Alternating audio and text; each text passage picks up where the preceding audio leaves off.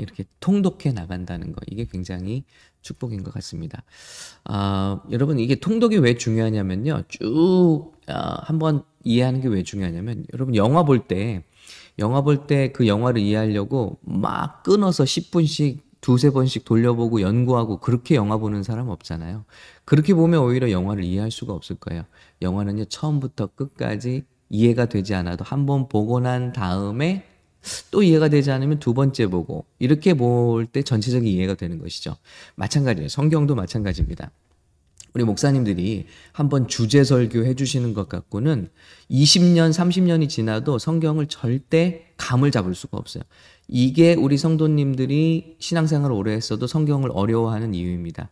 근데 처음부터 끝까지 창세기는 이런 내용, 출애굽기는 이런 내용, 전체적으로 이런 내용을 쭉 밟아간다면 금방 성경의 맥락을 이해할 수가 있고요. 성경을 더욱더 재미있게 우리가 읽을 수가 있다는 것이죠.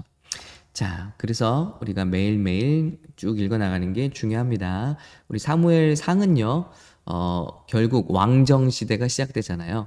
지금까지는 사사 시대였는데, 이스라엘이 가나안 들어와서 사사들이 다스리던 시대였는데, 그 시대가 참 좋지 못했어요. 가나안 1세대가 엉망이 됐습니다. 그런데 이스라엘이 왕을 원하죠. 그래서 첫 번째 왕, 사람들이 좋아했던 왕, 사울 왕의 이야기가 나오는 거예요. 근데 그 사울 왕이 어떻게 일어나고 어떻게 인생을 마무리하는가? 참 하나님을 버리고 하나님을 의지하지 않았던 사울 왕의 최후는 어떤 것인가 하는 것을 사무엘상은 기록하고 있고요. 동시에 사울 왕의 삶이 이렇게 저물면서 동시에 다른 그래프가 나오죠. 다윗이 떠오르는 그런 하나님이 택한 자, 다윗이 떠오르는 그런 모습이 중첩되는 게 사무엘상이라고 할 수 있습니다. 그러면서 참 별 볼 일 없는, 사울과 너무 대조적이죠. 집안도 너무 훌륭하고 교육도 잘 받고 아버지의 사랑도 듬뿍 받고 사람들의 존경을 받았던 사울이 혜성처럼 떠올랐지만 어떻게 사라지는가? 반면에 아무 별 볼 일 없는 가난한 목동, 그리고 아버지의 사랑조차 받지 못했던, 인정조차 받지 못했던 다윗. 그러나 하나님이 그의 중심을 보시고 택하셨는데 그가 어떻게 하나님의 놀라운 일을 감당하는지 이것을 보여주는 거, 이걸 대조적으로 보여주는 게 사무엘상입니다. 자, 오늘은 사무엘상 마지막은 사울 왕이 드디어 이제 블레셋과의 전투에서 이제 전사하는 그런 장면입니다. 자, 우리 카메라가 잠시 다윗에게로 갔다가 다시 사울에게로 넘어오죠. 블레셋 사람이 이스라엘을 침해, 이스라엘 사람들이 블레셋 사람들 앞에서 도망하여 길보아 산에서 엎드려져 죽으니라. 그래서 블레셋 사람들이 사울과 그의 아들들을 추격하여 사울의 아들 요나단과 아비나답과 말기수아를 죽이느라. 먼저는 사울의 아들들이 다 죽는 모습이 여기 나옵니다. 그리고 사울도 패전합니다. 그리고 활 쏘는 자가 따라잡으니 사울이 그 활 쏘는 자에게 중상을 입은지라. 아마 쫓겨가다가 화살을 맞은 것 같습니다. 자, 쉬운 성경으로 볼게요. 사울이 자기 무기를 든 사람에게 말합니다. 내 칼을 뽑아 나를 찔러라. 그렇지 않으면 저 할례 받지 않은 사람들이 와서 나를 찌르고 모욕할까 두렵구나. 여러분, 이제 이 당시에 상대방 왕을 전쟁에서 사로잡으면 그냥 죽이지 않습니다. 고문을 하고요, 철저히 어뷰즈를 하고 사람들에게 치욕을 준 다음에 아주 서서히 죽게 만들잖아요. 그러니까 그게 두려운 거죠. 그래서 나를 차라리 죽여라 했습니다. 그러나 그 부하가 너무 두려워서 그렇게 하지 못했습니다. 하나님이 세우신 자를 그렇게 감히 죽이질 못했습니다. 그러자 사울은 자기 칼을 빼들고 그 위에 엎드려졌습니다. 칼을 빼들고 이제 자살을 한 거죠. 무기를 든 사람은 사울이 죽은 것을 보고 그도 자기 칼 위에 엎드려져 사울과 함께 죽었습니다. 예, 왕을 호위하던 부하가 왕이 죽으니까 자기도 함께 자살을 했습니다. 이렇게 해서 사울과 그 세 아들과 그의 무기를 든 사람 모든 군사들은 그날 함께 죽었습니다. 예언대로 되었죠. 자, 모든 이스라엘 백성들이 도망칩니다. 그때 블레셋 사람들이 사울과 그 아들들의 시체를 수습합니다. 그리고 그냥 두지 않죠. 그 목을 자르고 갑옷을 벗기고 블레셋 땅 전역에 소식을 보내 자기 땅 온 나라에 그 시체들을 돌리면서 디스플레이를 하는 거예요.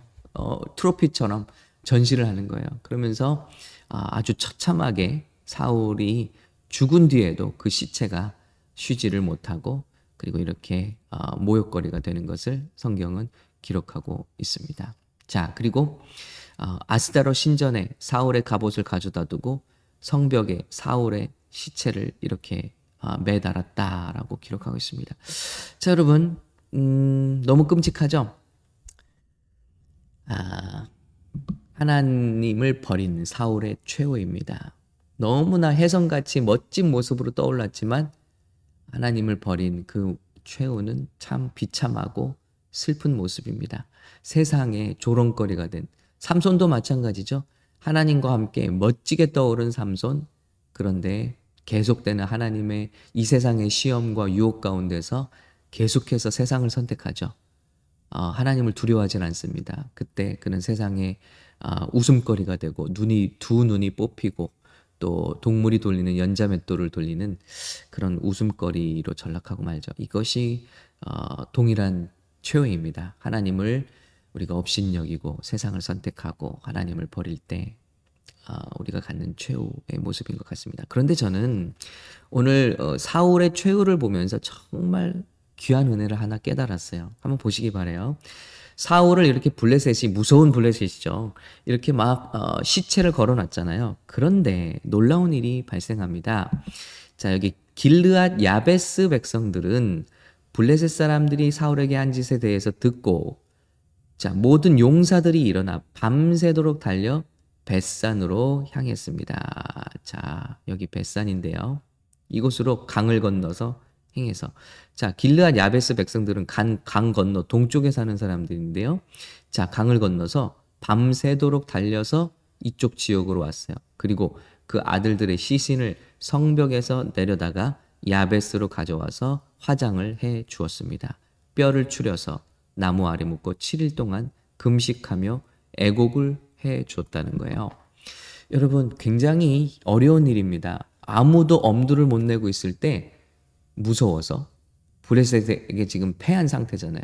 그런데 어떤 사람들은 목숨을 걸고 밤새 달려와서 이 소식을 듣고 사울이 처한 이 아픔을 듣고 사울의 시신을 목숨을 걸고 수습을 해서 장사 지내주더라는 거예요. 여러분, 여기 놀라운 은혜가 있습니다. 이 사람들이 누굽니까? 요단강 동쪽에 살고 있던 야베스 길르앗. 네, 이 사람들이 바로 이게 바로 통독을 해야만 알 수 있는 은혜입니다. 통독을 해야만. 여러분, 사무엘상 11장에서 암몬 모압 사람들이 쳐들어오잖아요. 동쪽으로부터 쳐들어오니까 길르앗 야벳 사람들이 위협을 당했잖아요. 그래서 이제 길르앗 야벳 사람들이 온 전역에 편지를 보내잖아요. 우리를 도와달라. 그리고 아무도 도와주지 않으면 우리는 모압의 종이 될 것입니다. 그런데 아무도 이 길르앗 야벳을 도우러 가지 않았어요. 왜냐하면 그 전에 사사기 시대에 이제 그 베냐민 지파와 전쟁이 일어났을 때 길르앗 야벳 사람들이 도와주지 않았거든요. 온 백성이 일어날 때 길르앗 야벳 사람들은 도와주지 않았어요. 그러니까 이스라엘 사람들이 좋은 감정이 수가 없죠. 그래서 길르앗 야벳 사람들이 어려움 당할 때 아무도 일어나지 않으려고 했어요. 그런데 그때 사울 왕이 그때 하나님의 기름 부으심을 받고 참 긍휼의 마음이 강했던 사울 왕이 웅변을 하고 일어나죠. 그러면서 군사를 모아서 암몬을 치잖아요. 그래서 길르앗 야벳을 구해주지 않습니까? 여러분, 바로 이거예요. 아무도 일어나지 않을 때 길르앗 야벳을 구원한 인물이 성령 충만했던 사울입니다. 그런데 그 사울이 죽게 됐을 때 아무도 그를 수습하지 못할 때 바로 그때 예전에 은혜를 입었던 길르앗 야베스 사람들이 밤을 새서 그 시체를 목숨을 걸고 수습하고 장사를 지내주는 거예요. 여러분, 저는 이 모습이 너무 감동인 거예요. 참 그의 인생은 혜성처럼 떠올라서 많은 실수와 죄를 짓고 참 적군에게 잡혀서 이렇게 비참한 최후를 맞이했지만 그래도 그가 사는 날 동안에 베풀었던 그 하나의 선, 한 번의 그 선, 긍휼을 베풀었던 것, 그 누군가를 위해서 그가 헌신했던 것, 그것이 하나님 나라의 기억이 되고, 그리고 그 사람들이 결국 사울의 시체를 이렇게 수습해 주는구나.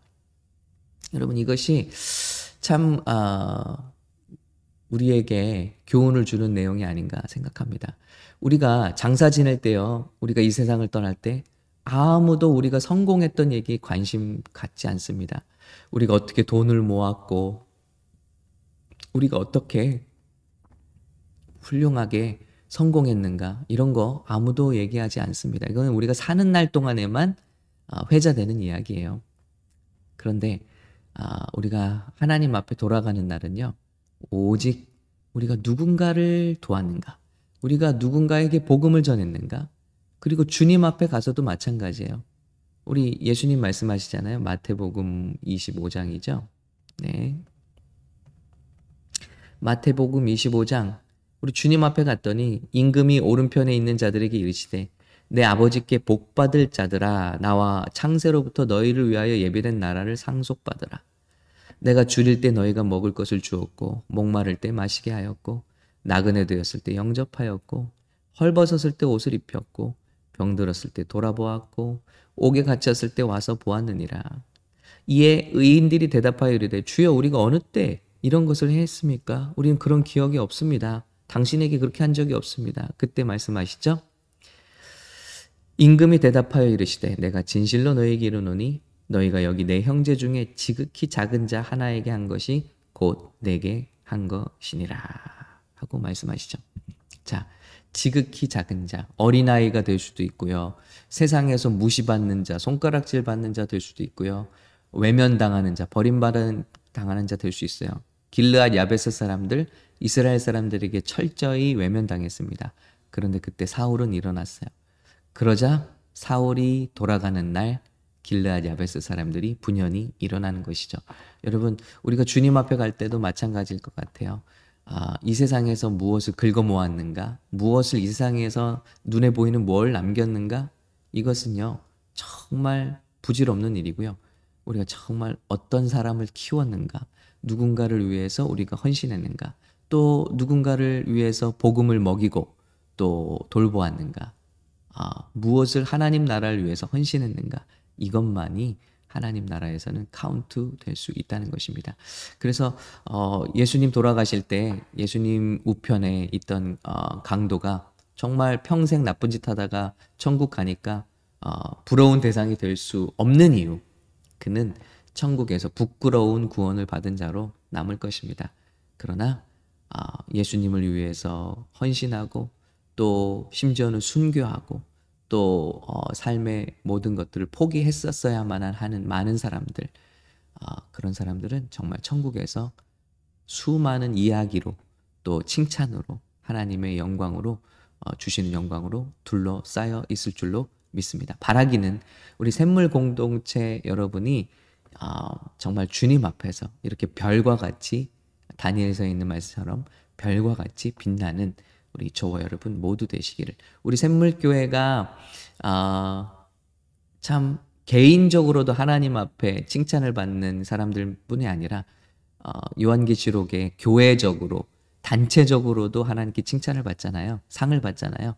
그와 마찬가지로 우리 성도님들이 개인적으로도 하나님께 칭찬을 받을 뿐만 아니라 우리 샘물교회가 주님 앞에 섰을 때 단체상도 받는 우리 샘물교회 되시기를 예수님의 이름으로 축복합니다. 그래서 우리가 사는 날 동안에 전도하고 선교하고 또 어려운 자들을 구제하고, 특별히 왕도 이 가난은 못 구해요. 그런데 우리가 복음으로 한 영혼을 세우고 회복시키는 귀한 일들, 우리 땅끝까지 함께 힘을 합쳐서 감당하시는 저와 여러분 되시길 바라고, 그래서 우리 교회를 세우신 이유, 주님 오시는 날까지 적어도 세상에 1000명의 교회 개척자와 선교지를 도울 수 있는 그런 사명을 감당하는 저와 여러분 되시기를 예수님의 이름으로 축원합니다.